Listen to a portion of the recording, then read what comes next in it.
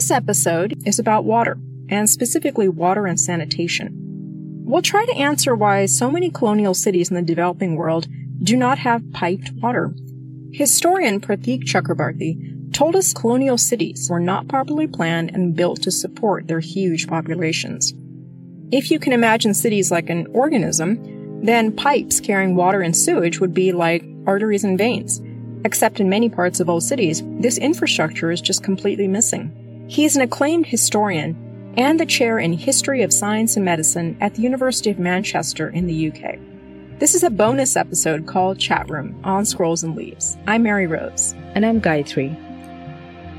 So let's start at the beginning, all the way back in the 1800s. Cholera spread around the world, carried by dirty water contaminated with sewage. No one knew how to stop it at first. Tens of millions of people died. The disease thrived, especially among the poor. It exposed the living conditions of the poor. It's only when people start dying out of a terrible disease that many European urban planners suddenly became aware that it's a condition of life in these urban slums.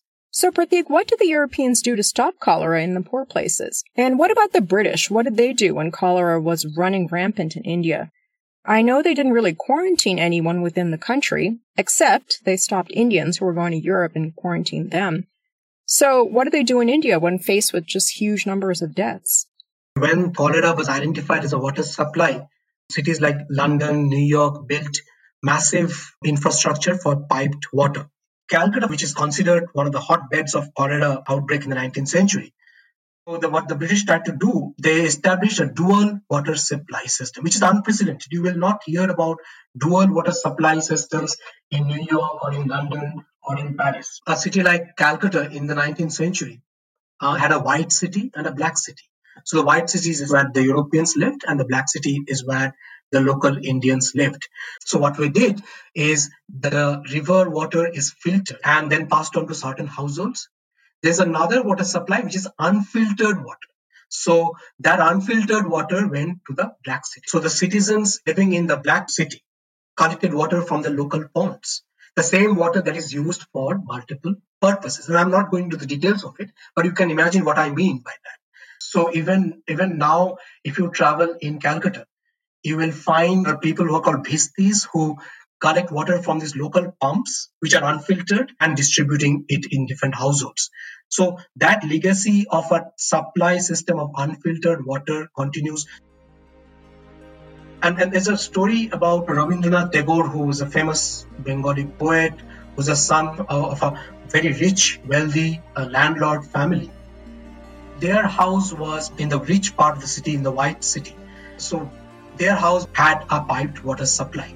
He was a small child when the piped water supply started. Earlier, they would have their servants carrying water from the ponds or the local rivers. But he writes about it as he wakes up one morning and goes to his father's bathroom. And he suddenly realizes that he can turn a tap and the water starts flowing. So a simple phenomenon which we take for granted is a momentous experience in his childhood. That how can there be a tap and the water starts running?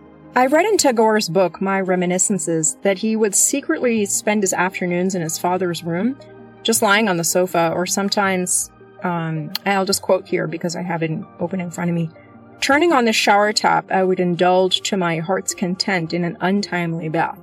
Not so much for the comfort of it, as to give rein to my desire to do just as I fancied. The alternation of the joy of liberty and the fear of being caught made that shower of municipal water send arrows of delight thrilling into me. That's lovely. So, Pratik, why did the Brits not give water to the whole city? Was it just because they could not afford to install a water system that covers all of Calcutta? One of the problems is that if you want to establish any urban infrastructure, for example, water supply or roads or housing, you need taxation. In Calcutta, most people did not pay taxes. Now, there's then the question of why did not people have the money to pay for these taxes? And the reason is that there were fewer jobs. People had suffered economically in this period, which meant that the urban economy had suffered. Unless you see the exploitation of the economy, of how much of what was being generated as revenue was being taken away from the country. So very little money was being left to develop the infrastructure of the cities. So you have this huge problem of colonial cities in Lagos, in Nigeria. You have the same problem in Bombay, in Calcutta, where unplanned poor development of cities had presented this system where it was almost impossible economically or even infrastructurally to build a large-scale water supply or urban development systems. And this is part of a large urban pattern where you see cities like Paris, New York, London increasingly investing in urban infrastructure. That is one of the reasons that epidemic outbreaks stopped in these cities. While you have a divergent histories of colonial cities of Calcutta, Bombay, Lagos, unable to do so. That is why epidemic outbreaks continued in this city. So if you ask a question, why couldn't these cities rid themselves of cholera? Cholera outbreaks stopped in Britain by the 1880s, while cholera outbreaks continue in Calcutta. One of the reasons is that there's a divergent history of urbanization in a global economic system, which is defined by colonialism in the 19th and early 20th century.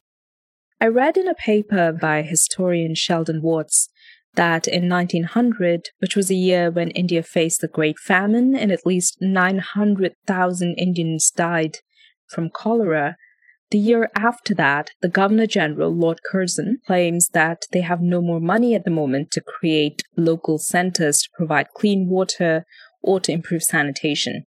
And yet, that same year, the Brits take home from India £17,747,300.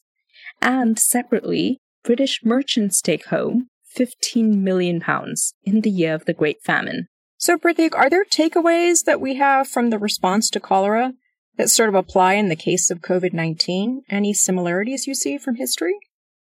One is the link between cholera and poverty and COVID-19 and poverty. So you will hear in common discussions about COVID-19 that anybody can catch the disease. Increasingly, what we are seeing is the greatest price people are already paying in the disease are the poor, those who cannot isolate themselves. And even in Europe and other places where people in short-term contracts in the poverty lines are suffering more immediately. That was the same in cholera. Although bacteria does not make a distinction between who is rich or who is poor, it's the poor people with inadequate water supply systems, housing conditions, living conditions who suffer. So COVID-19 is reiterating the link between infrastructure, urban development, privileges, isolation, and poverty that keeps us taking back to the 19th century evidences of cholera.